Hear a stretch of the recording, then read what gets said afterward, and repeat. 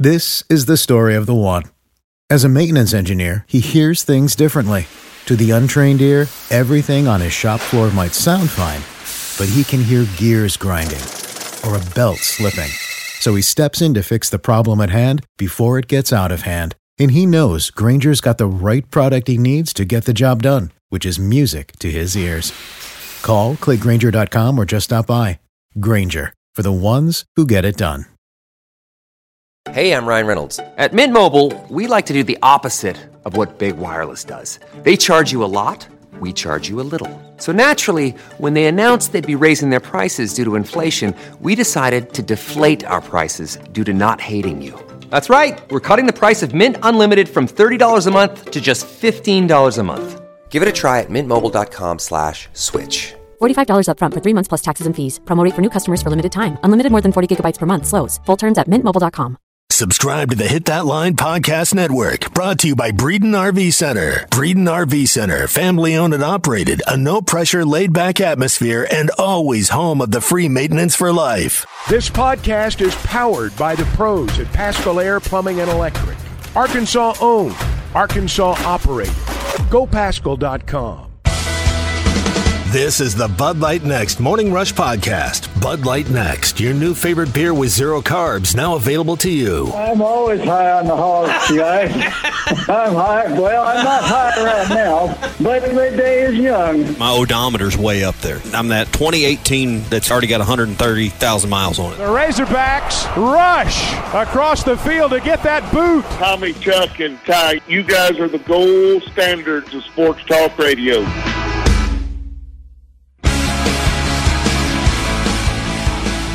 Give is once some more. McFadden. See ya. D-Mac.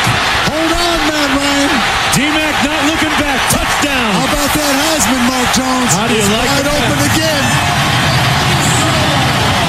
Did that take how long? It was an 80-yard run.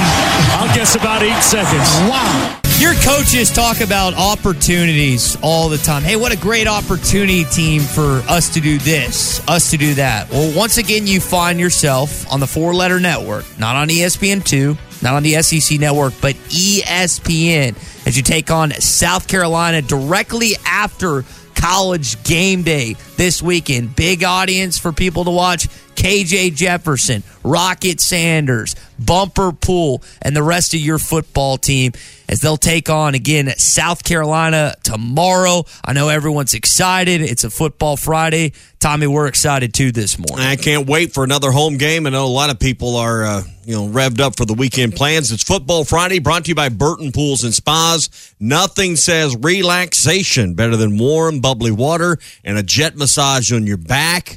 Then a hot tub from Burton Pools and Spas. The Truckload of Savings event is the perfect time to kick off fall, and they can deliver one to you with savings right now up to $4,900 and low, easy payments as low as $80 per month. It's at Burton Pools and Spas, Springdale, and in Fort Smith, a Truckload of Savings event. Here on a Football Friday, stop in and see them or online at burtonpools.com. We like to look ahead, and when you look ahead in 2 weeks, Arkansas and Texas A&M has a great shot of being either the CBS 2:30 game or the ESPN 6 o'clock game. Tennessee, Florida is going to have a lot to do with that. Tennessee going up to Pittsburgh, Florida hosting Kentucky. If they both win, they're likely going to be that CBS game. But you're going to have a chance in 3 of your first 4 games to be on a nationally televised station, either on CBS or ESPN. I would guess you're probably going to win tomorrow, and you're going to wind up on 3 of the 4. That's big for recruiting. That's big for branding. It's big for a lot of things.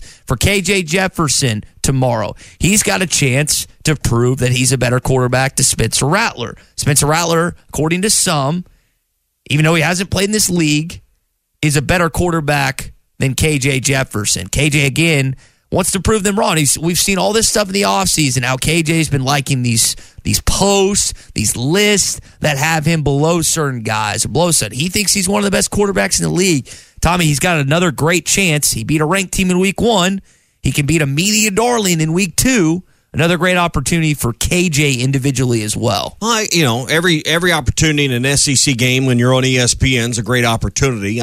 Comparing Rattler and KJ Jefferson, I mean, yes, they both play the quarterback position, but they're two totally different kinds of quarterbacks and what they do. And KJ's different than most quarterbacks. I mean, because he is such a willing runner and such a running quarterback. So I hesitate a little bit when I start seeing all these comparisons of this quarterback versus this one. Well, what style are they? Because we've seen with KJ, he depends a lot more on the legs and the wheels to get around and move his team down the field than others. And if you just get caught up looking at stats, and that's what happens with some of these hot national guys that hot air balloon in here and haven't really watched a lot, don't really understand, and they make a poor comparison a lot of times. And that's the great thing about being on ESPN is you get more publicity. You get more people that maybe wouldn't necessarily turn on the SEC network that are going to watch ESPN just because that's where their remote stays all day long. And to go back-to-back weeks, once at 2:30 last week, once at 11 o'clock, I mean, directly following College Game Day, there's people that are just lazy that won't change their channel for 30 minutes or whatever. You are competing against Texas and Alabama, which we know will be a huge ratings draw for maybe the first 10 minutes, and Alabama and company will throw for 3 touchdowns, and that game will be an over in probably the first quarter, and you'll get some of that audience back. But I just think when you look at what Arkansas has against South Carolina, there's been some great games. We'll go over some of those later on with Chuck, but there's been some really fun matchups between the Gamecocks and Razorbacks over the years. I know Sam Pittman has been pushing students and fans all week long. Hey, please get there as early as possible. I know the University of Arkansas sent out an email. Try and get in there before 30 or 45 minutes out. Don't try and go to the gate then. They're encouraging people to get there earlier. I don't know if people are going to fall in line with that thinking. I just know that a lot of people from the athletics department want butts and seats, and we'll see if the atmosphere is intimidating. It was in Athens, Georgia for that 12 o'clock game last year, 11 Central, 12 Eastern. I remember it. That was deafening. Arkansas had no shot in that game. You want to be the same intimidation factor that you were in the third quarter of that Cincinnati starting tomorrow, bright and early at 11 o'clock. Well, it's not going to be like Georgia. You don't have all the hype around this game. It's not 2 top 10 teams. There's no game day here, all of these things. As I talk to fans who plan to go, they're just a little anxious, a little nervous about all the concern. I mean, everyone I've talked to, I don't think I'm going to leave a little earlier, and they're just worried about having all the hassle. It's not whether they're going to get in the game. It's not whether or not it's going to take an hour to get a Coke. It's just, hey, I don't like lines, and they remember that line that was stretching, down past the indoor football facility last week if you were trying to go in gate 1. So I think you're going to see maybe some people arrive 30 minutes or 45 minutes earlier than normal, trying to just avoid the hassle and the crash at the gate. Hopefully the U of A's worked out and ironed out some of the issues that they had last week. But 11 a.m. starts usually start a little slower, a little more sluggish. That's what you need. I think we're talking last week. You win the coin toss, what do you want to do? I think this week you take it and you want the ball and you want to go down the field and you want to score early and get the crowd into it. So I think maybe you have a little bit different view of how you want to start the game this week versus how I would have preferred to start things last week. I guess it just depends on what Sam Pittman is feeling. I don't know if he's a back and forth guy. I feel like Nick Saban always defers. I think Sam's kind of had differences on what he's done. I'd have to go back and look at each individual game, but I think he's done different things in different games. You really want to put your defense out there first when Catalan and Slusher probably aren't going to be the ones to lead their team? I'm just bringing up the past. I don't know. Yeah. I mean, I'm just telling you what I'm not I'm not a coach. I'm just telling you what armchair quarterback Kraft over there would do. And I'd put my offense out there and try to go get the crowd revved up with an early touchdown. And that's a fair take. But again, you go back to Arkansas under Coach Pittman and Coach Briles, they have not had good starts at all. Yeah. I mean, find me a good start where they have marched down for a touchdown. I was surprised they got a first down to start last week. Now, they get going. They have spurts. Third quarter on Briles has been awesome, and it was this past Saturday. He has just found he's got some great halftime adjustments, him and Coach Pittman, and they get going. But you look at the initial possession of what Arkansas football has been since he's been here, and since it's not good. The stats are not good. They're lucky to get a first down. I was surprised they got a first down last week. No time like now to get your act together and get going, so we'll see. All right, tomorrow morning, all of it gets underway at 6 a.m. right here on ESPN Arkansas. HitThatLine.com. Me and Zach will be along the way to get you to the stadium. So if you're headed out early, tune us in right here where you're listening now. When you get to Northwest Arkansas, it's 99.5, and we'll get you ready for the game. Chuck, Quinn, Phil, the whole crew, Gino, they'll be along at 8 o'clock with the Learfield broadcast. Then we're back after the game with the Hog Reaction Show with Ty and Drew.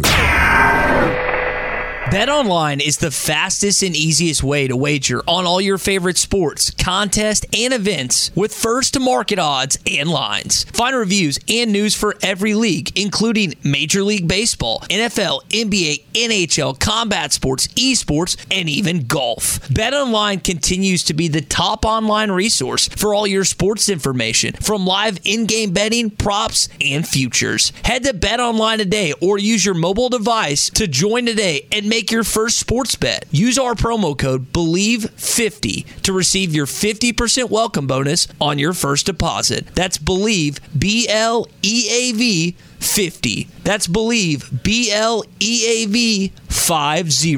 Bet online, where the game starts. First Western Bank. We are more than just a bank. We are your partner for all your financial services.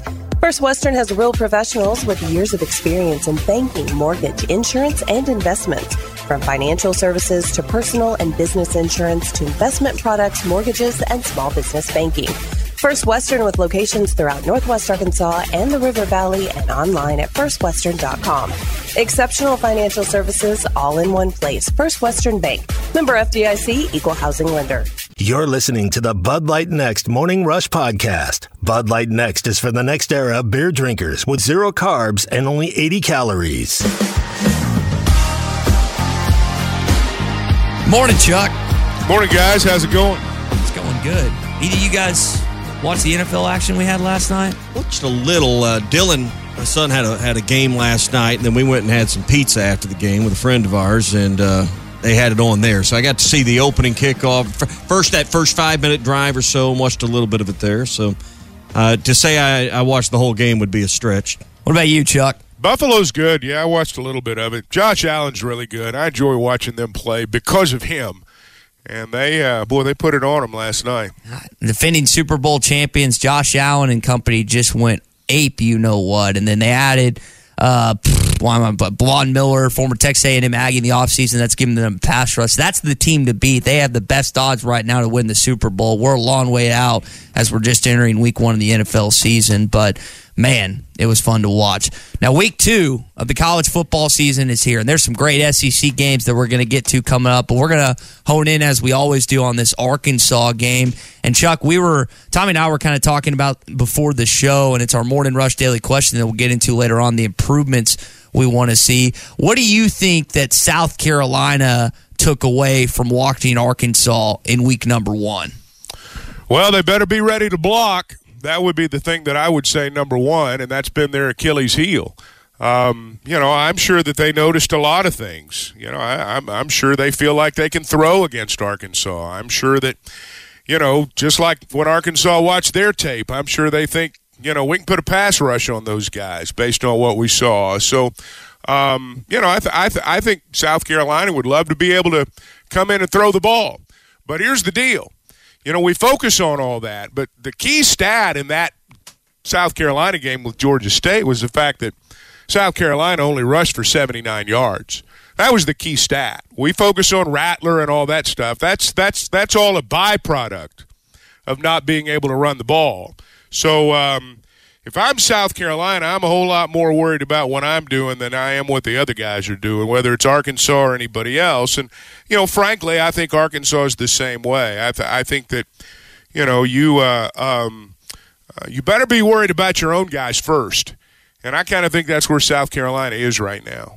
And I know for Shane Beamer, he would love to get a huge SEC cross-division, what was some would may consider a rival, but win to kind of get there going this year in 2022. I know the SEC East is kind of up in the air right now outside of Georgia. Tommy, you look at what Arkansas, and I think Chuck's right, Arkansas is going to focus on themselves rather than South Carolina? What's Sam Pittman really looking at to improve on from week 1 to week 2? Well, I'm sure when you get into the technical stuff, on the line, there's going to be a lot of things that coaches would talk about. I would imagine one of their big points of anxiety, and I'm sure they obviously know more than we know, but it's how the personnel in the secondary is going to be, where you're going to be without two of your better players on defense. So I'm sure they're worried about not having a big drop-off in the third level of their defense tomorrow with some new personnel out there. I think that you mentioned it, Chuck, with the rushing yards. If Arkansas can contain South Carolina as Georgia State did on the ground last week, that gives you an opportunity to pin your ears back and just focus solely on the passing and third and long situations. Well, theoretically, I guess, yeah. But, I mean, every football game that's ever played, guys, I mean, there's nothing novel about this. If you rush for 79 yards – unless you've got an all-world quarterback, you're going to struggle to win. Or unless you do what they did Saturday night, and that's dominate in special teams. There's many different ways to win a game. And if you know going into a season, man, my offensive line's not very good, we're going to struggle to run the ball. Well, you better be good in special teams. You better be good in another area to make up for that. And, to me, this is the story every game. And it sounds boring. There's nothing sexy about it. But, the reality is for South Carolina, they're not good enough in the trenches right now. And that's why they've struggled. And they know that. They've just not been good enough up front on their offensive line to avoid some of the situations that they've been in. But now here's the deal. They did win 35-14 the other night. They are 1-0. And so, they didn't beat as impressive an opponent as the Razorbacks did, but that doesn't that doesn't really mean anything tomorrow. I think back to what Shane Beamer said earlier this week and kind of talking about blocking kicks. We are looking at ways to steal a possession, whether it be fakes or whatever it may be. There's certainly some weeks, or block punts, whatever. There's certainly some weeks that you feel better about it than other weeks. Tommy, if Max Fletcher is the punter and it's not Bauer tomorrow, I hope it's hot potato. I hope as soon as he catches the ball, he's slinging it, because I think South Carolina's going to come after him tomorrow after 2 last week. Yeah. Best way not have to worry about that and then blocking a punt. Block him up, man. Block him up. Or just don't have your punter come out there very much because you're getting enough yards and you got a good place kicker. That's pie in the sky a little bit, but we've seen games where Arkansas had 2 or 3 punts in the game. You need that kind of game tomorrow, Chuck, where you don't have to worry about blocking them up because you're getting first downs and you're putting Cam Little in a spot where he can come out and go to work maybe. Well, I mean, they punted 6 times last week, and in a perfect world, you wouldn't punt that many times, but that's football. I mean, sometimes punting's not bad based on what's happened in the possessions. It's not ideal, but sometimes you just kick it away. I mean, that's football, but the biggest thing there is, blocking them up front. I mean, if you're depending upon now certainly your kicker's got to get rid of the ball. I mean, your punter's got to punt the ball. I mean, there's a lot involved there, but if you got your punter back there having to hurry to get a kick away, some of that problem is up front as opposed to the punter. You were talking about their running game, Chuck, and I know that Arkansas, it looks like from the outside looking in that Dominique Johnson is going to play tomorrow. They're getting back, according to Shane Beamer on the weekly call-in show, that Christian Beal-Smith, who was out week 1, is going to be playing week 2. Now, I think it's a wide receiver that they still have out, but they're at least getting the axe, so maybe they'll look different in the running game if he's back, and that has something Arkansas and Barry Odom has to account for tomorrow. Well, he's a transfer in from Wake Forest. And, he's when you struggle offensively, the guy that didn't play is always the answer. I mean, when you struggle to run the ball, the guy that wasn't out there is always the one that's going to fix it. And, they're going to have another running back. Sounds like Arkansas is too. But it's the big boys up front that are going to determine what kind of days those guys have. And that's why Arkansas, I think, has one of the many advantages in this game. And I would say they probably have one at quarterback, too. defensive line, you'd like to kind of replicate what you did last week, Tommy, and then even maybe get more pressure on Rattler, since South Carolina seems prone to kind of giving up tackles for loss and sacks. Chuck, I've wondered this week, we talked about this a little bit yesterday, maybe will Barry Odom go with 3 down linemen to have a nickel or a dime in a little bit more? We were talking about this with Clay a little bit. Can you get pressure with 3? I guess that's the question. I guess you'll find out early, maybe on some scheme and what Barry Odom may do, whether you go with 3 or 4 down linemen based on how much pressure you can put on Rattler. Well, maybe. I mean, they're going to mix it up. They always do. They'll be 3 and 4. But here's the thing, guys, and I don't mean to keep sounding like a broken record, but if it's 3rd and 7, 3rd and 8, or if you get them behind the sticks, you're going to put pressure on Spencer Rattler. I promise you. Oh, yeah. There will be guys after him, and he will be running for his life. And that goes back to what we said a little bit earlier. That's why Rattler was running for his life last week, because every time that they faced a critical situation, they had a pretty good ways to go because they were not able to run the football. If it's 3rd and 7, 3rd and 8, we will rush the passer with 3 or 4 or however many he decides to bring. If it's 3rd and 1, 3rd and 2, or 2nd and 2, 2nd and 3, it's going to be a whole lot harder. I think, Rattler's one of those guys that we all talk about, we all pay attention to, and I'm not in any way, shape, or form belittling his talent, but it is an 11-man offensive group, and he's only one. He's the most important one. But it's the other areas where South Carolina struggled against Georgia, and the areas that they struggled in prevented Rattler from being real good. We saw Arkansas last year, so Jalen Catalon has the injury, and then in the Ole Miss game or whatever, and he's talked about had an interception in that game. He's like, I can't pick this ball off. I'm not right. I've got to check out. The next game, Bo Nix torched you for almost 300 yards, 2 touchdowns. Bo Nix, who's not that good. There's a reason that he did not have the height of success at Auburn people thought he was going to. Now, y'all tell me if I'm wrong, I think Rattler's a better QB. Catalon goes out last year. It takes him really a game or two to get back in the defensive rhythm. We're going to see if this team can respond with their best player being what we assume is out tomorrow, in addition to maybe Miles Slusher. I want to see if they can have more success without Catalon that first game back, assuming he's out tomorrow, because it was not that case last year when Bo Nix carved him up. Well, I'd go back and look at the rushing stats from that Auburn game. I don't know what they are right off the top of my head, but I remember Auburn was real physical in that game, and they kind of took the fight to the Razorbacks from the get-go, and that's the one game that you kind of look back on from last year and kind of wince a little bit, because Auburn sort of went south after that. But they won that game. Auburn won that game because, if I remember right, they were just a lot better at the line of scrimmage than we were. That didn't happen a lot last year, but it seemed like maybe it happened in that game. And quarterback's an important position. It's an important position, the most important position. But everything's got to go right for that quarterback to look good. And if Catalon and Slusher can't play, other guys are going to have to step up. But again, it's a lot of it has to do with what goes on up front. And that's got a lot to do with what goes on that back end too. Yeah. Series history doesn't mean a thing come tomorrow, but I think it's interesting when you look at this series where Arkansas and South Carolina had been perennial opponents for so long. But, guys, it's been 2011 since Arkansas has beaten South Carolina. Now, obviously, they hadn't played every year. In fact, this will be the first time since 2017, but the last 3 times were 2012, 2013, and then 2017. And, Chuck, all 3 times the Razorbacks got caught short in those ball games. Yeah, series 13-10. I think that, we think of ourselves as a better program than South Carolina, and I think, there's certainly been times when we have been. There have been years where they were better than we were. But 13-7 before the last 3 games. I guess they lost over there in the John L. year, and then I think Brett lost to him twice, if I'm not mistaken. Well, first year, maybe next to last year too. Is that right? 17, so it would have been So I mean, very first year's 52-7. Yeah, I remember that. Yeah.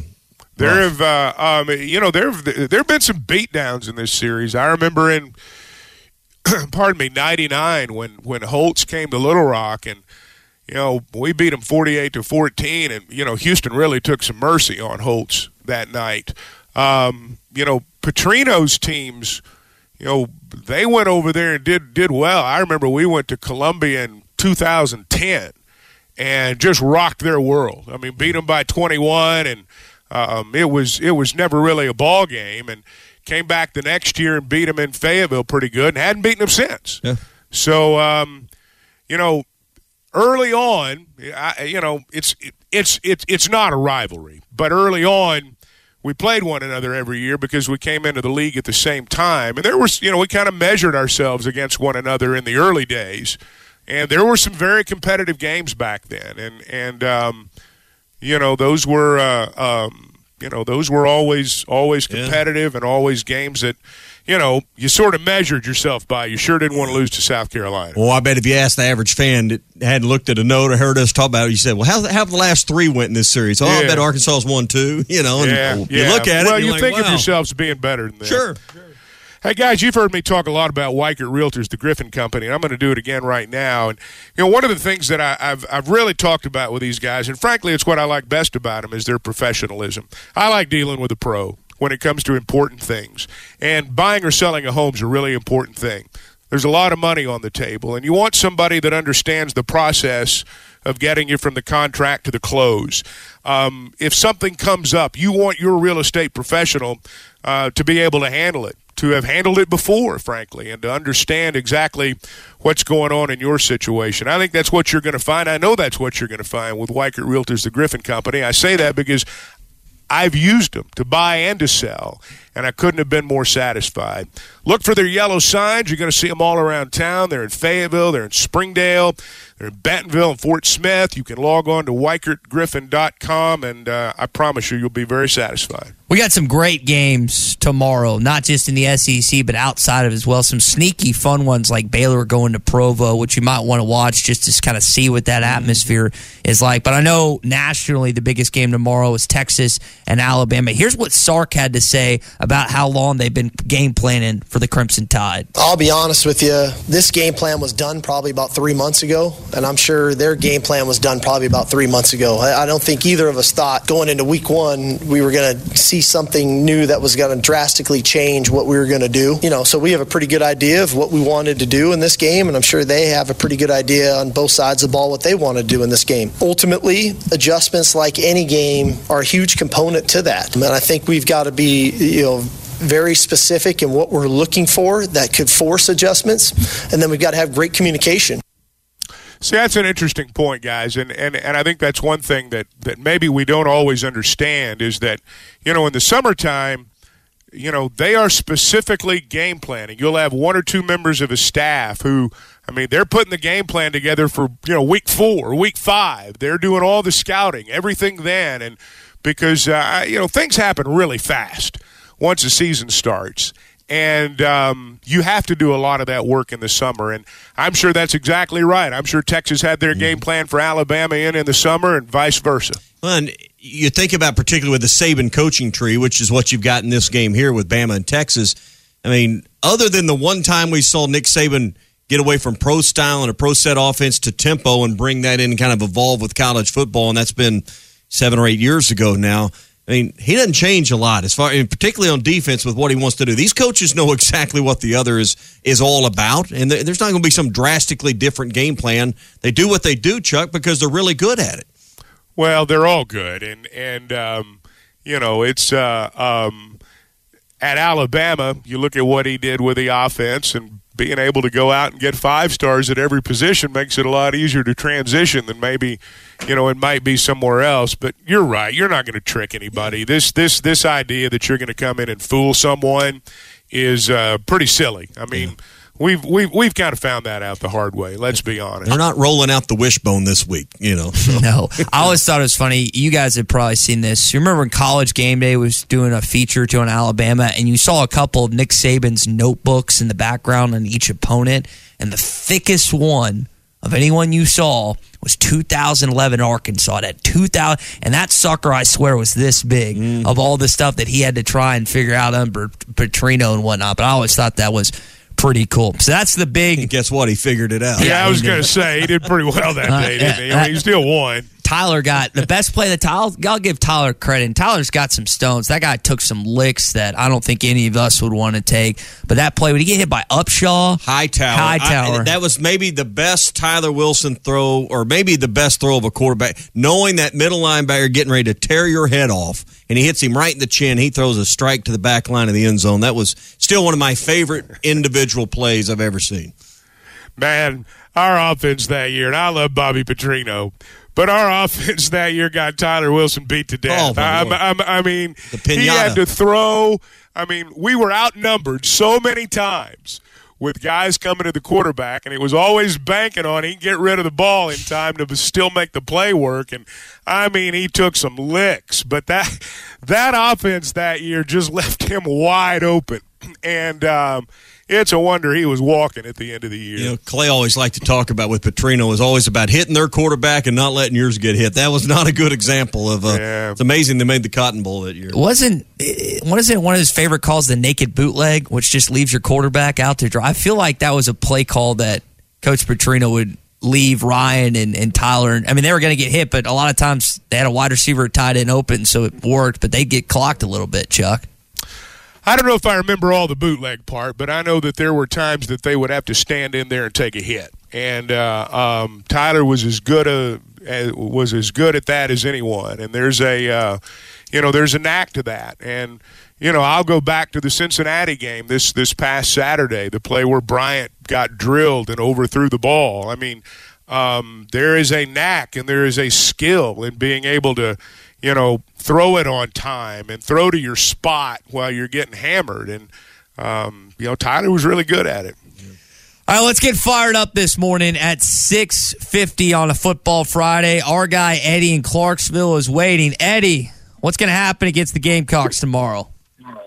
I'm glad you asked that, sir. Woo! I'm starting to feel it this morning, so I went out on my patio and I cranked up a couple of records. I hope you, Chuck, and Tommy like them. I started off with Boston this morning. More than a feeling. Last weekend, as I sat in the south end zone, the heat was on. So I put on a song by Cheap Trick called The Flame. And what happens when a fire gets started by this fan base? Woo! The flame starts shooting high. And then, I went to the song by the Talking Heads, and I cranked it up loud, burning down the house. And boy, did the fan base burn down the house last weekend at the old Razorback Stadium. Woo! Look at the student body. I mean, man, they were cranked up. As I'm sitting in the south end zone, the whole fan base. Well, I got to give it to you. And we got a team coming in here tomorrow. Woo! The flames got to be shooting high. And I ended this morning, gentlemen. No doubt they helped us win last week against the Bearcats. Let's help me welcome Coach Beamer and the Gamecocks to the flames in the burning house. And you're the heart and soul of all our programs. You are. So come hungry. And I ended this morning with my song collection by Florida Georgia Line. Woo! This is how we roll. Welcome to the burning house and the Hog Pound. Thank you for taking my call. FTL Friday. Thank you, Eddie. I appreciate it. And now, Chuck, you have an extra headset for Eddie for the game on Saturday, right? For the game day broadcast? I don't think there's any way Eddie's going to get into the press box. I'm just going to tell you right now. I think he might break the microphone if he ended up getting on the broadcast. Well, that's so we heard Cheap Trick, Florida Georgia Line. What was the other band he referenced? He was firing up the jukebox. Yeah, Talking Heads. Yeah, getting them going.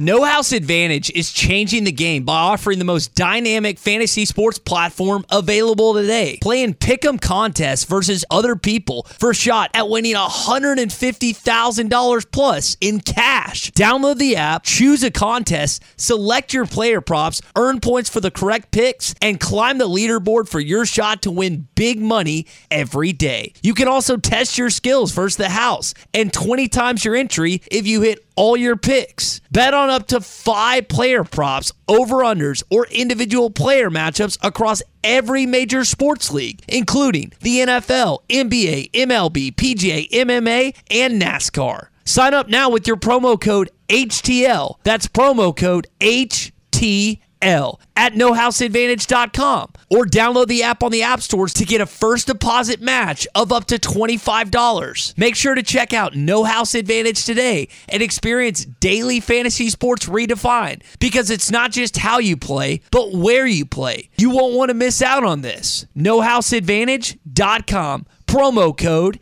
HTL. Touchdown, Arkansas! At Joshua's Fine Jewelry, we specialize in getting you exactly what you want. Custom jewelry, professional repairs. We can even fix eyeglasses and other small trinkets. Now we offer services with a new laser engraving / cutting machine. We can mark any shape or design you need. Company logos, fingerprints, religious symbols, even actual pictures can be engraved or just cut out into shape and preserved in metal forever. We can also engrave on other materials, glass, wood, plastic. Just ask. You can get what you want without settling for less. We can take any design or picture and turn it into a forever keepsake. Come see Nathan and let him tell you all the details. You can get exactly what you want at Joshua's Fine Jewelry in beautiful downtown Russellville. Core Jewelry. Your passion, drive, and patience. The formula for winning championships is also what keeps your ride or die alive. eBay Motors has everything you need to maintain your vehicle and level it up to peak performance. Superchargers, roof racks, exhaust kits, LED headlights, and more. Whether you're into speed, power, or style, eBay Motors has you covered.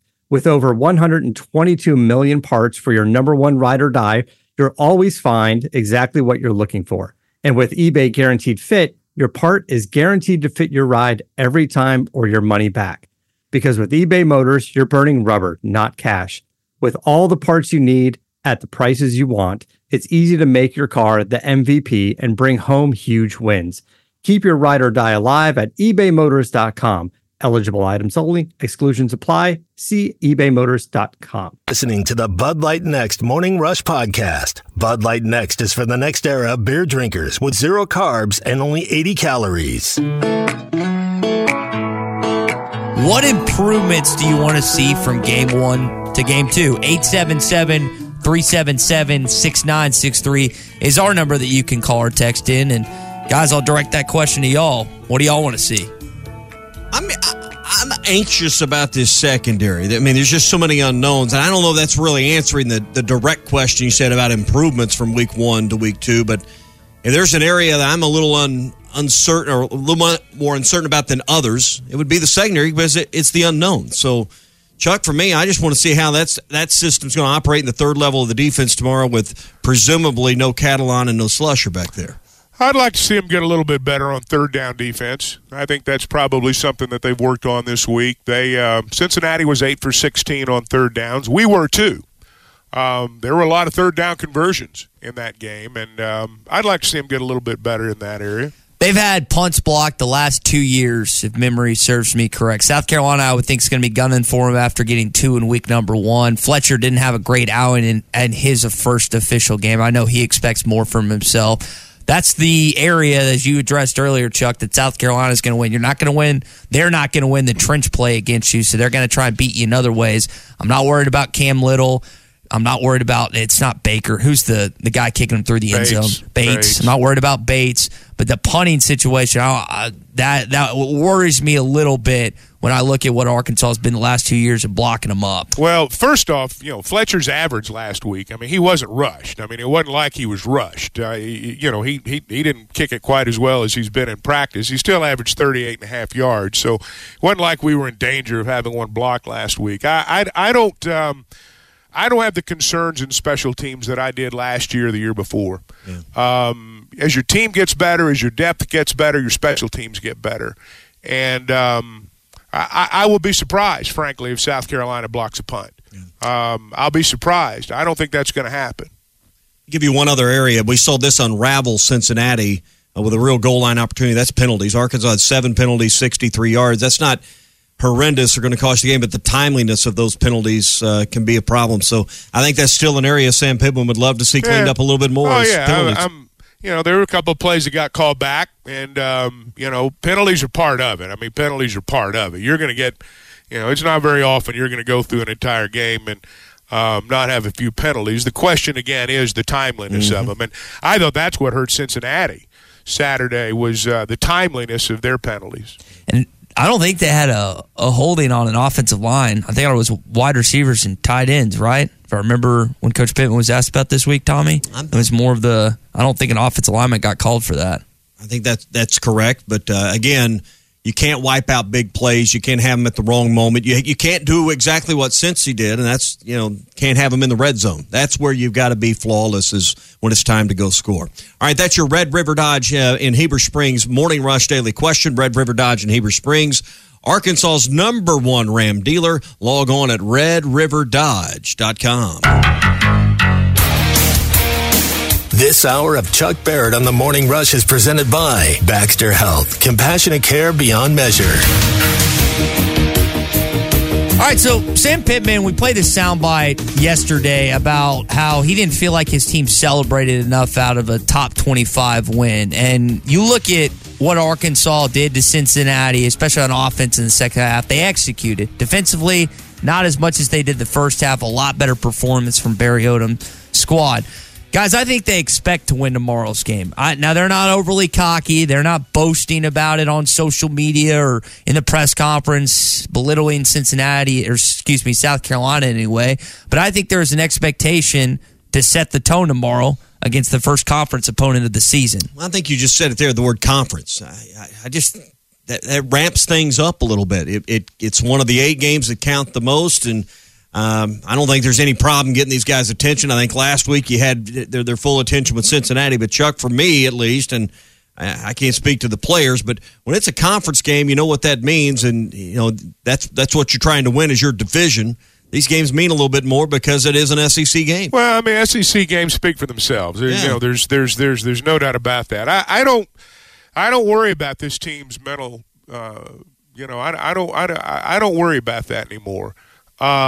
I think we've gone beyond a lot of these things, and I think now it's a matter of going out and executing. They're a confident team. They've won games.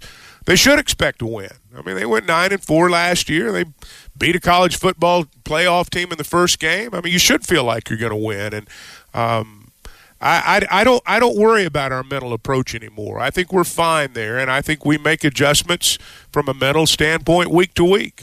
We're not that far removed in actual time from Club Dub in a time where we celebrated, embarrassingly celebrated a non-conference, non-Power 5 win. And I like that. I think what's buried there in Coach Pittman's statement about, they weren't overly excited is that's the expectation. You don't get real excited when you expect to do something. So that's what I like to hear is they've changed the culture there. They expect to win. Fans love that. Fans, and sometimes we're, as fans, we like to appear a little smarter than the fan next to us. Yeah, they were good in this area, but, I mean, they got to shore this up. It's like you're not a real fan or a smart fan if you don't point out all the bad stuff.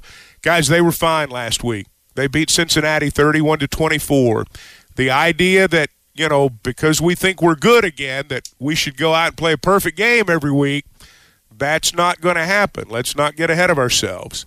But this team will be ready to play tomorrow. They'll be ready to play Missouri State. They'll be ready to play A&M. They'll be ready to play Alabama, and you just go right on down the list. There's a new storyline every week, and every team that you play on the schedule this season, it's got the potential to beat you.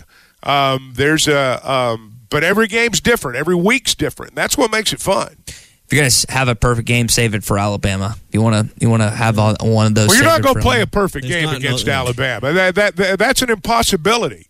What you're going to do in that game is execute the best you can, fight through the plays that they make because they will make them, and but you cross that bridge when you get there. But Arkansas is not going to be intimidated by Alabama when that time comes, but they're not going to play a perfect game. I mean, let's not kid ourselves into thinking that might happen. What you don't want to do is beat yourself. What you don't want to do is what Cincinnati did at the goal line last week when you got a perfect opportunity to score. When Alabama makes a mistake, you don't capitalize. To me, last week still comes down to the fact that both teams made first-week errors. Arkansas made Cincy pay for theirs, and Cincinnati did not make the Razorbacks pay. And you just look at points off turnovers right in the box score, and you see that standing out. That's what you got to do against the best teams. I think when they make a mistake, you make them pay for it by taking the ball to the end zone. Chuck said it earlier, not a concern with special teams. I think what you're also just happy about, if it is a close game or if it's a game where it comes down to a field goal, you have the utmost confidence in your kicker, Cam Little. You had it last year when he was a true freshman. You have it this year. He converted on his opportunities last week. Cincinnati can't say the same thing about their kicker, Chuck. Well, now let me say this. I didn't say I wasn't concerned about special teams. I said I wasn't worried about special teams. You're always concerned from the standpoint that you've got to play well there. But I'm not going to sit around, if I'm Max Fletcher, I'm not going to sit around worried about whether or not I'm going to get a punt blocked. You can't do that. Arkansas is better in special teams now. And this doesn't mean there's not going to be mistakes. But, special teams was an advantage in certain games for us last year. I think you go back to that Alabama game. We were pretty good in special teams there. And this team will be fine in that area. It's just no longer the Achilles heel. I mean, reference back again, under Chad Morris, you winced every time they had to trot a return team out there or a special teams unit because it was just a blunder. So, I mean, now it's not, the weakness of your program like it's been. And we tend to too much give the coach all the credit or give the coach all the blame. The reason we weren't good in special teams during the Chad Morris era and frankly during the first year of Sam Pittman's era was because we didn't have good players. And we act like sometimes special teams, well, you just coach them up, dial them up. That's the easiest part of the game. That's the hardest part of the game. That's one of the hardest parts of the game. And, there's no area of the game where you have the potential to change the entire complexion of the afternoon as you do in special teams. It's huge. And but I think we're okay there now. I think we've got a good coordinator there, and I think more than anything, we've recruited well. We got better players playing special teams. Tommy, you talked about the setup of this season. You can't get to 10 wins most likely without beating Cincinnati. Probably starting, what'd you say, 3-1? I think you got to be 3-0 to begin to have a chance to scare 10. Well, you've notched one of those wins to your belt. You beat the ranked team. Now you got your first conference team.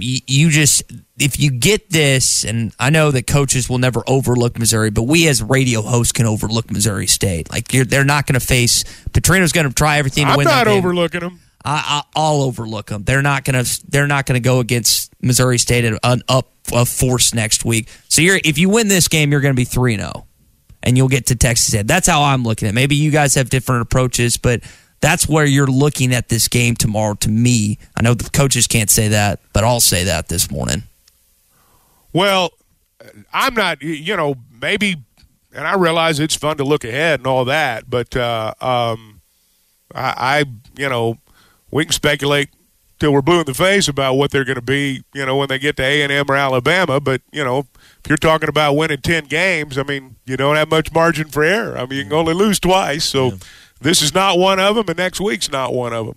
Yeah, I mean, if you're talking about getting to 10 wins, you need to win tomorrow. Yeah, to get to 10 wins, you got to be 5-1, at the halfway mark, because the idea of running the table and one of the games that concerns me most is the BYU game in that second half. Is you've had your long stretch there to begin the year. You're headed into a bye. You're playing in a different kind of environment.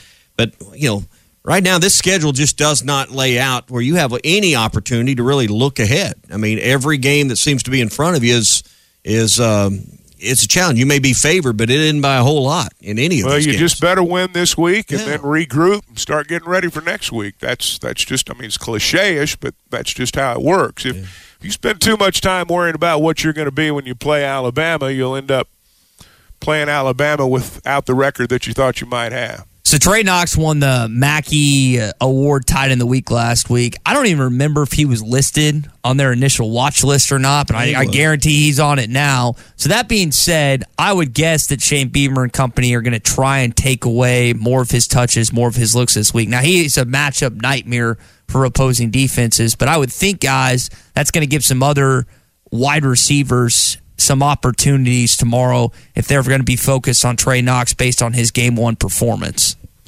I don't know that they're going to be focused on Trey Knox like that.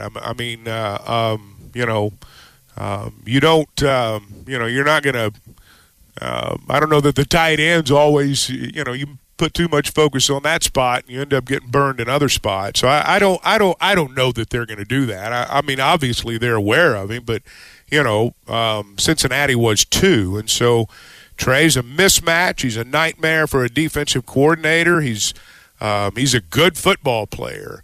But I think that Arkansas, when South Carolina's game planning defensively for this week, they're game planning for KJ.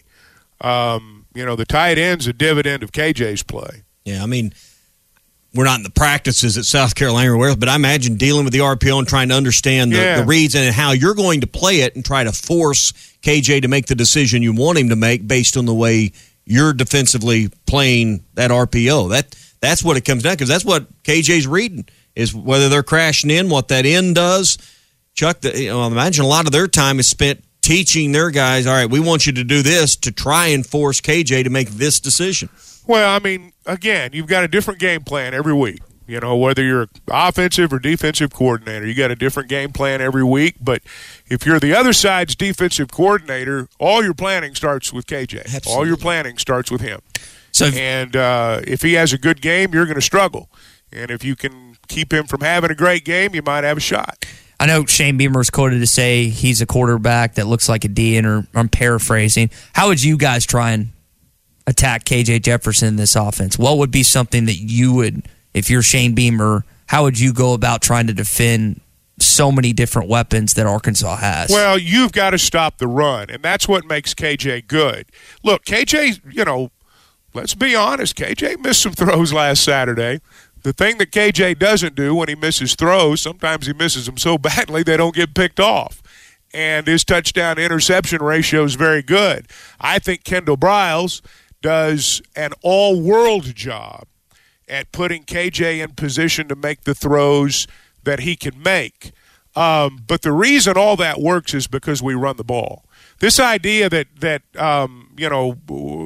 we're going to be able to stop KJ without winning at the line of scrimmage. I mean, you're not. And so I don't know that any, this idea that, what would our plan be to stop KJ? I mean, the first order of business is you got to stop Arkansas's run, and if you do that, you'll have a chance to slow him down. Chuck, you said it right there. I think one of the more underappreciated assets of KJ Jefferson's game is he does not put the ball in harm's way. You think about the interceptions he threw last year.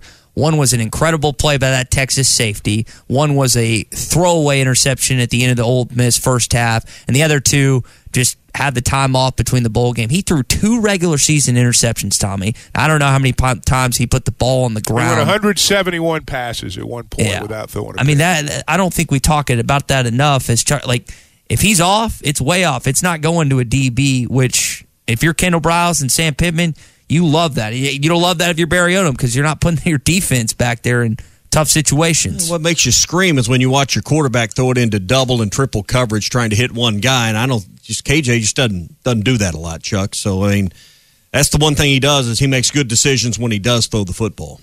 Hey, let me talk to you guys for a minute about Baxter Health. I don't know if you know this. Those of you who are in Baxter County know this, but for the rest of you, Baxter Regional Medical Center is now Baxter Health. And when it comes to health and healing, Baxter Health provides compassionate care beyond measure. That's their mission. They want you to feel like home, because when it feels like home, it heals like home. Now, they're a Magnet-recognized healthcare facility. They've got a lot of services: neurosurgery, cardiothoracic surgery, urology, comprehensive women's health, orthopedics, infectious disease, pain management. They've also got family medicine and physical therapy clinics now. In fact, they're accepting new patients And they serve 11 counties throughout Arkansas and Missouri. For more information, you can visit baxterhealth.org. Baxter Health, compassionate care beyond measure.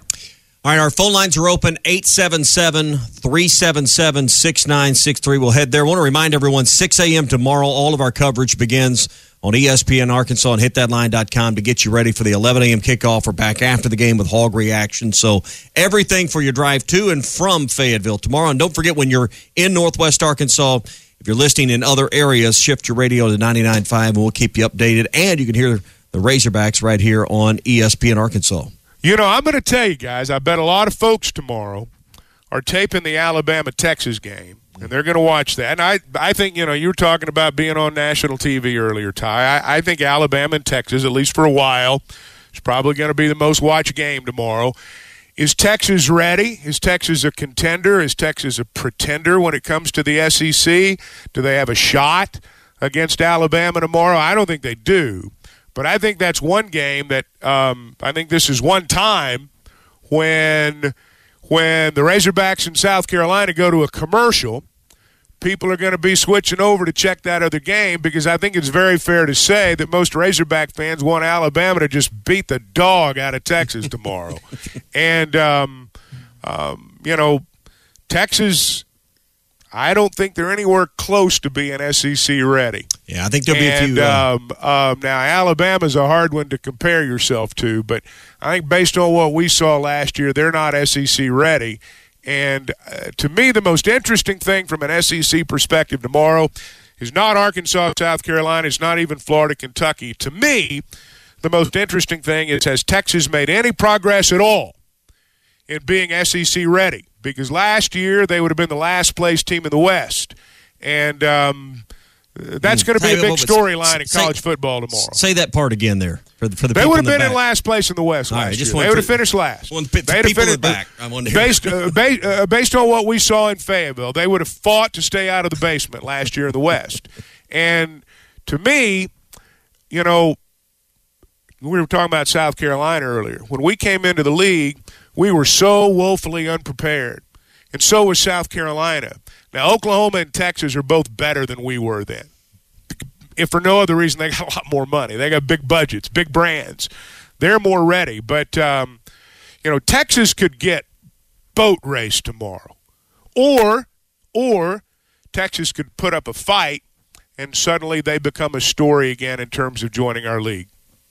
We'll have to wait and see. I'll be flicking back and forth just like a lot of us will. I'm not taping. I'm going to keep my eye on that game the entire time. All right, let's go right here to Fayetteville where Justin is waiting. Justin, your thoughts on the game tomorrow, man?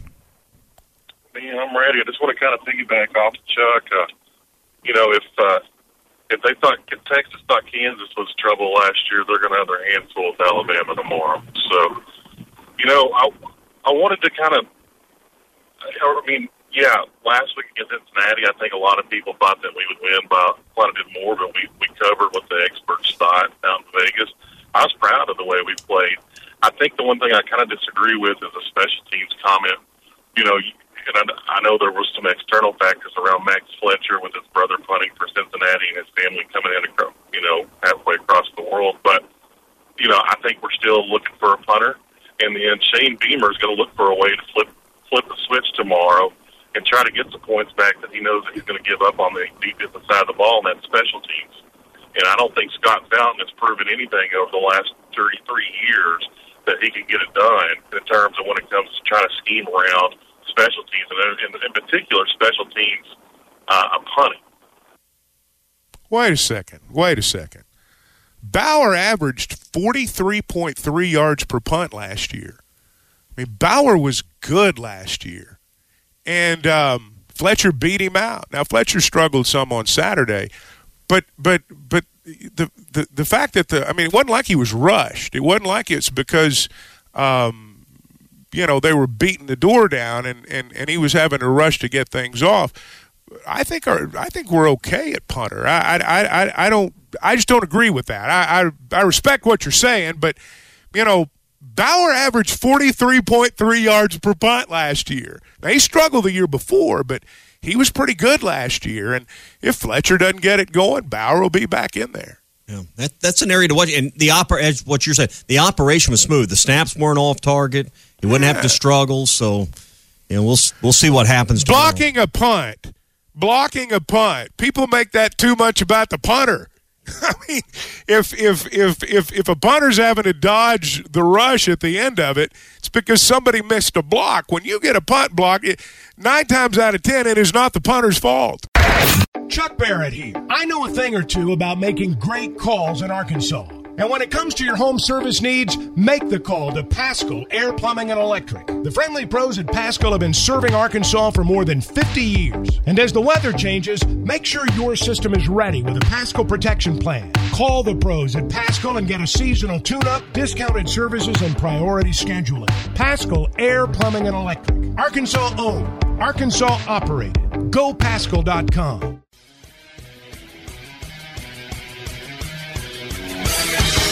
Have you tried Benville Brewing's new Space Goose Hazy India Pale Ale? It's handcrafted in Arkansas. You'll taste the great tropical citrus, including the passion fruit, the guava, and pineapple. It's creamy, zingy, and zouts the taste buds. It's weird, wonderful, and wacky all at the same time. Try the new Space Goose Hazy India Pale Ale from Benville Brewing. 01, blocking the rock, Carlos Hall. 07, we know what Darren did. 2011, Jake Beckett. I think one of the more underrated ones was what you said in hour one, when you went to South Carolina with Ryan Mallett in 2010 and just pelted those guys. Yeah, beat them by 3 touchdowns over there. I can remember, they were really soft defensively. And we went out there and Mallett had a great game, and we ran the ball well and just did pretty much whatever we wanted to do that night. I remember that night pretty well. We've had some good games with them. It's been a little while since Arkansas and South Carolina has played. It's back in 2017. Arkansas lost out in Columbia 48-22. In fact, I don't think if you ask most fans that probably don't study the series history, Chuck, it's been a decade since Arkansas has beaten. It's been more than a decade since you've beaten South Carolina. They've won the last 3, 2012, 2013, and 2017. Back when they played every year, I mean, we won a lot more than we lost. We were 13-7 against them until I think they started moving things around. We came in the league at the same time, and we kind of compared ourselves to one another in the 90s about who was more SEC ready. They beat us some, we beat them some. Both of us struggled, a lot. South Carolina's had some good years. Holtz got him going at the end. Spurrier had a good run there, but they've had some lousy teams too. And, you can say the same thing about us. I mean, we've had some runs since we joined the SEC, and we've had some years where we weren't very good. The thing we've been able to do is, get to Atlanta, not repeatedly, but we've been able to get there, and that's kind of what's kept us ahead of them, I think, in everybody's mind. But they've had some good teams, but I do think that we've always considered ourselves better than them, and I don't think it's in any way, shape, or form a rivalry. I just think for a long time we happen to play them every year. 8 of the 23 meetings, South Carolina has been ranked, but 2 of the last 3 in 2012 and 13, which means nothing for tomorrow. They were ranked inside the top 15. In fact, you look back from 2010 to 2013, South Carolina's lowest ranking in those four games when they played the Razorbacks was number 18. So that was a good stretch in time for South Carolina. Well, back part of the deal with a decade ago. Well, part of their deal with the wins lately is timing. I mean, they caught the John L. Smith year, and then they caught Bielema's first year.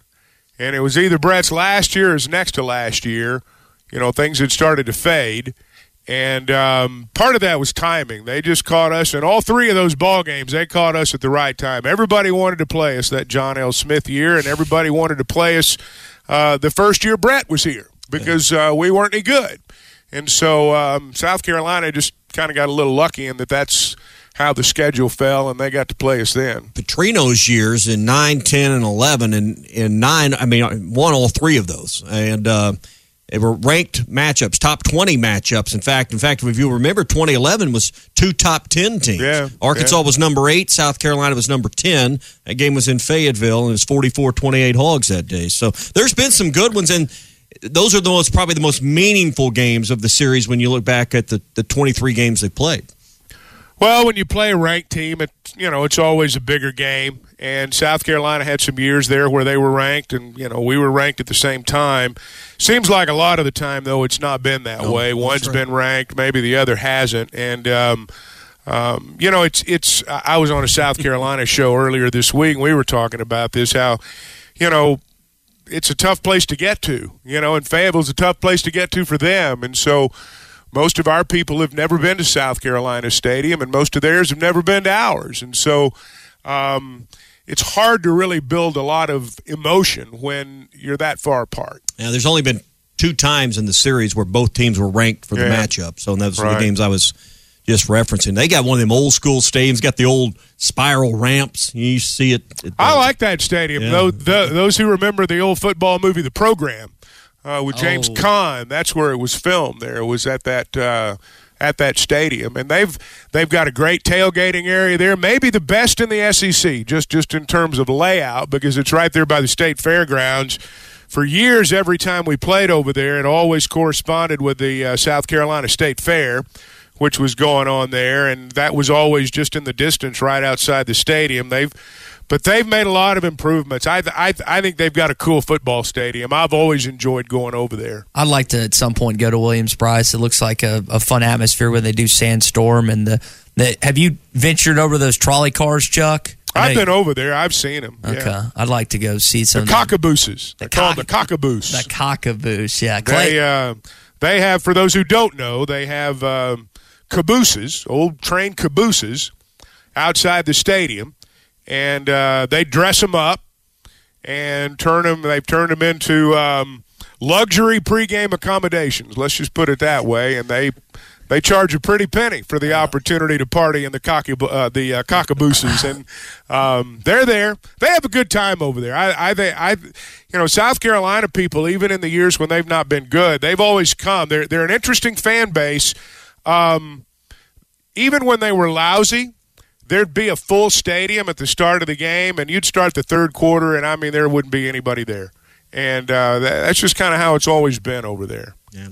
So does this game tomorrow boil down to which quarterback has the better day, which defense can't quite get to the other guy, allows that quarterback to have – is it just that simple tomorrow? Oh, I think it's – I'm old school. I think that you look back to last week, Arkansas rushed for 224 and South Carolina rushed for 79.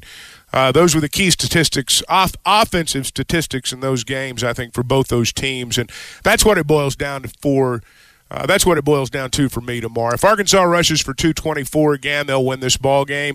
Certainly if South Carolina only rushes for 79, they're going to get beat. I think one thing interesting inside the game is to see what Kendall Briles does with the tempo. Arkansas mixed that up and varied that. And that's something that – if you pay attention to it, I think it's interesting to see when they put their foot on the gas and when they don't with this offense for Arkansas.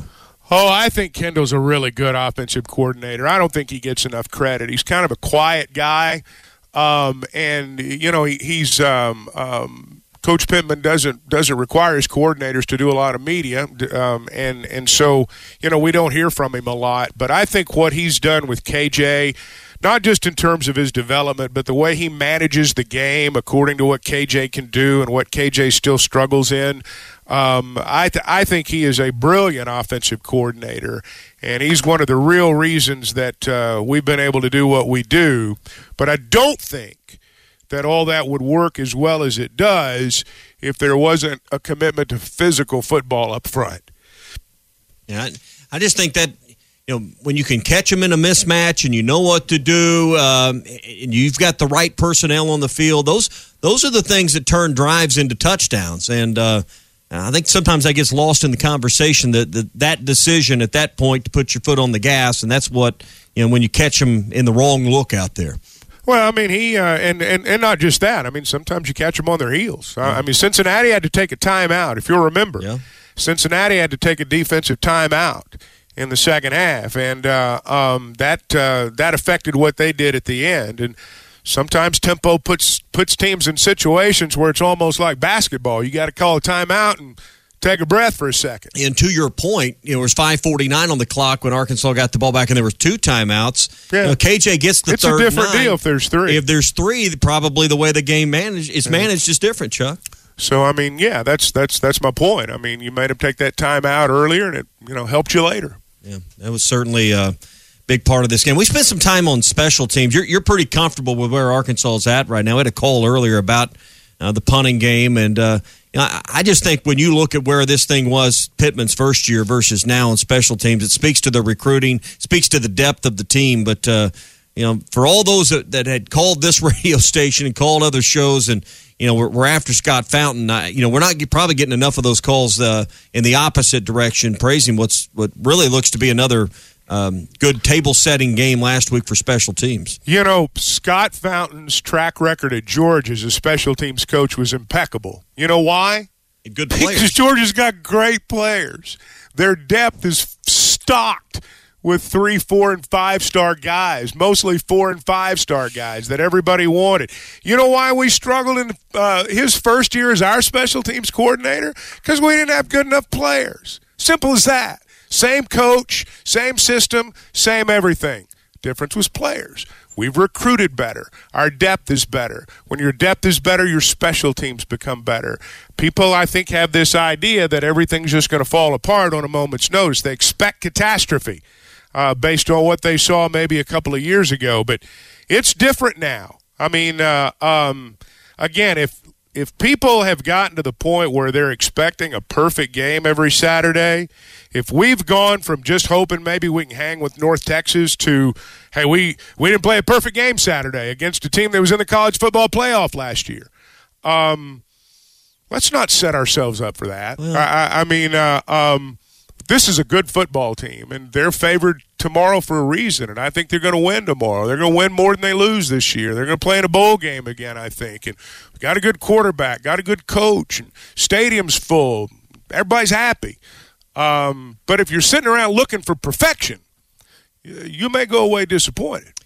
Sal, you mentioned bowl game, and I know it's way too early to think about this, but you think about the implications this game may have. Both of these programs are projected by many to be 8-9 win teams this year. Vegas has their lines very similar.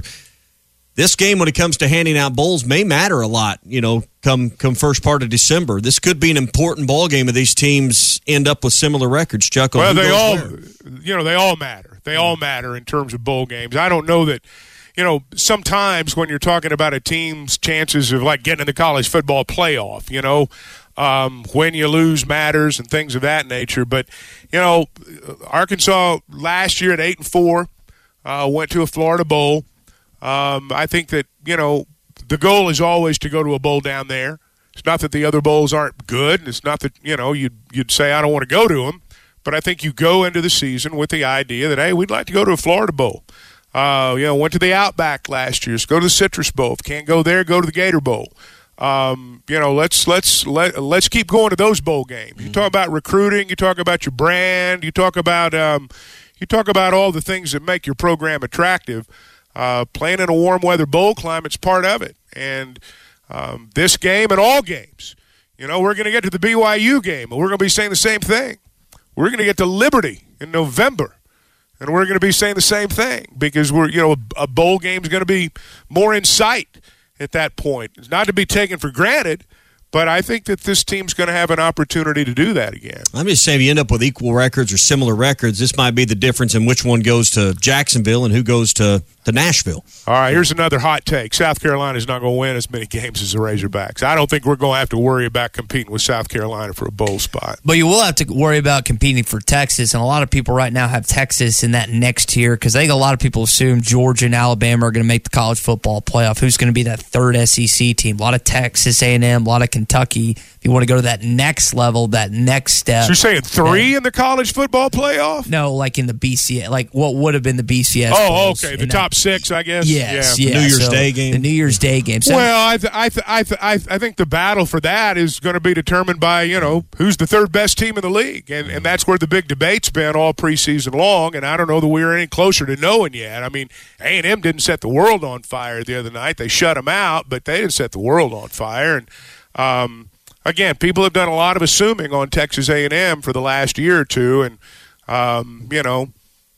just hadn't worked out quite like they thought. As we manhandled them last year. We manhandled them. Yeah. If KJ doesn't get injured, that game's even bigger lopsided. They have an underrated game against Appalachian State, too. Appalachian State took North Carolina to the wire last week, and I know that North Carolina's a different team than Texas A&M, but A&M North Carolina's terrible. North Carolina's horrible. A&M better not sleepwalk in that game, Chuck. They'll kill them. A&M beat them big. They can't match up with them on the line of scrimmage. North Carolina, look, I like Coach February. I think he's a great guy. I loved him on TV. But 66-63, I think that was the score to App State. You're not a big-time football program when you're playing 66-63 against App State. I mean, who are you kidding? Depends on how your point guard did that day. Wait, that wasn't a basketball They must have missed a three-pointer. Yeah. The Tar Heels, they let App State stay in that basketball game a little bit too long. That's what it sounded Found like. themselves in a battle. 66-63. I thought you were you said North Carolina. I know. Yeah, exactly. Hey, guys, we're about to enter one of the most beautiful times of the year if you live in the state of Arkansas. And if you are a motorcycle rider, man, I see them all over the place in the fall. I'm in northwest Arkansas, and it's one of the most beautiful places to ride. I want you to think about whether you're a new or a seasoned rider, Bradford Marine and ATV. They've got the new Ryker motorcycle by Can-Am. Now, the automatic transmission with this is what everybody raves about. State-of-the-art technology and puts you in control of every curve out there. They've also got the 2023 Can-Am Spyder motorcycle with that muscular design. I don't know if there's such a thing as a muscle motorcycle, but this is it. And they've also got special financing, no payments, no interest for the rest of the year. Visit Bradford Marine and ATV and start your Can-Am open road adventure. That's what I want to see you doing, Ty. I want to see that hair flowing in the breeze. I want that open road adventure. He'll look like Tom Cruise in Top Gun. I know. Absolutely. Man, Absolutely. I'm just picturing that image right now. I'll do it. Chuck, you might have in that quick little liner. Change your life, man. You'll be wearing leather chaps and all that stuff before you know it. There's like a midlife crisis. What's the 27-year-old life crisis for me to just pull the trigger real quick on I think I'd look pretty good on a motorcycle. Who knows? All right. I know we were talking about on Wednesday the issues that a lot of you had during the game. Well, apparently they're making modifications. They're trying to help you guys out. The ticket standers, they're trying to get them at maximum efficiency. They're trying to staff more people with troubleshooting and all that stuff. Are we going to see improvements on Saturday, or do we have to wait till next week against Missouri State, Tommy? I hope you see more metal detectors so they can process people faster. Hopefully fans have got their phones and the tickets and how to scan them figured out. But then you need the scanners to work. So I like to see them open the gates a little bit early. They may not announce that, but start processing people out. You don't need gate 1, Chuck, backed up to below the football, the indoor practice center. That's what happened last week, is it's backed up, from what I heard, down to Bud Walton Arena. Oh, I suspect it'll be a lot better tomorrow. I think it's been addressed this week, and I would be shocked if it's not a lot better tomorrow. Now, again, I mean, we've talked about this week. If you're of the mind that I'm going to show up shortly before kickoff and just walk right in, it's probably not going to happen like that. But I'll bet it's a lot better tomorrow. Yeah, and from a university standpoint, getting an 11 a.m. game in week 2 to try to fix the problems from week 1 didn't help because everybody arrives in about an hour and a half window. Well, now let me say this, folks. If you go looking for a problem, you'll find it. Oh, yeah.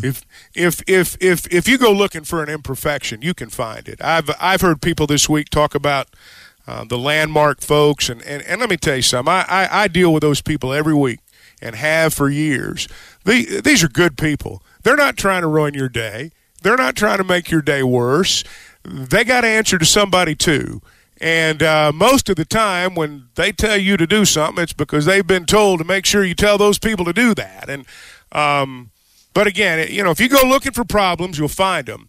There were some problems last week that deserved to be brought to the table, and they were.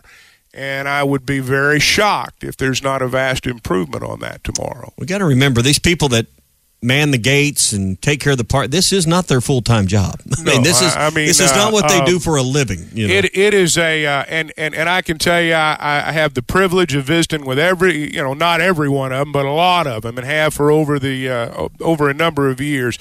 These are good people who want you to enjoy your day, and I know sometimes it might not seem that way, but You can't always do everything you want to do, and sometimes somebody does need to say you might not ought to do that. And I realize that everybody gets frustrated, but these are good people. Bud Light Next is available nationwide today, anywhere you can buy your other Bud Light products. This podcast has been presented by BetOnline. This podcast is an exclusive property of Pearson Broadcasting. It may not be copied, reproduced, modified, published, uploaded, reposted, transmitted, or distributed in any way without Pearson Broadcasting's prior written consent. Subscribe to the Hit That Line Podcast Network, the best podcast in the Natty State. Just search Hit That Line wherever you listen to podcasts. Brought to you by Breeden RV Center. For the ones who know safety isn't a catchphrase, it's a culture. And the ones who help make sure everyone makes it home safe. For the safety-minded who watch everyone's backs, Grainger offers supplies and solutions for every industry, as well as safety assessments and training to keep your facilities safe and your people safer. Call, clickgrainger.com, or just stop by. Grainger, for the ones who get it done. You know when you're listening to a true crime story that has an unbelievable plot twist that makes you stop in your tracks? That's what our podcast, People Are the Worst, brings you with each episode. I'm Rachel. And I'm Rebecca. We're identical twins who love true crime cases that make you say, didn't see that coming, and we hate the people responsible for them. Listen to People Are the Worst now on Apple, Spotify, or wherever you get your podcasts.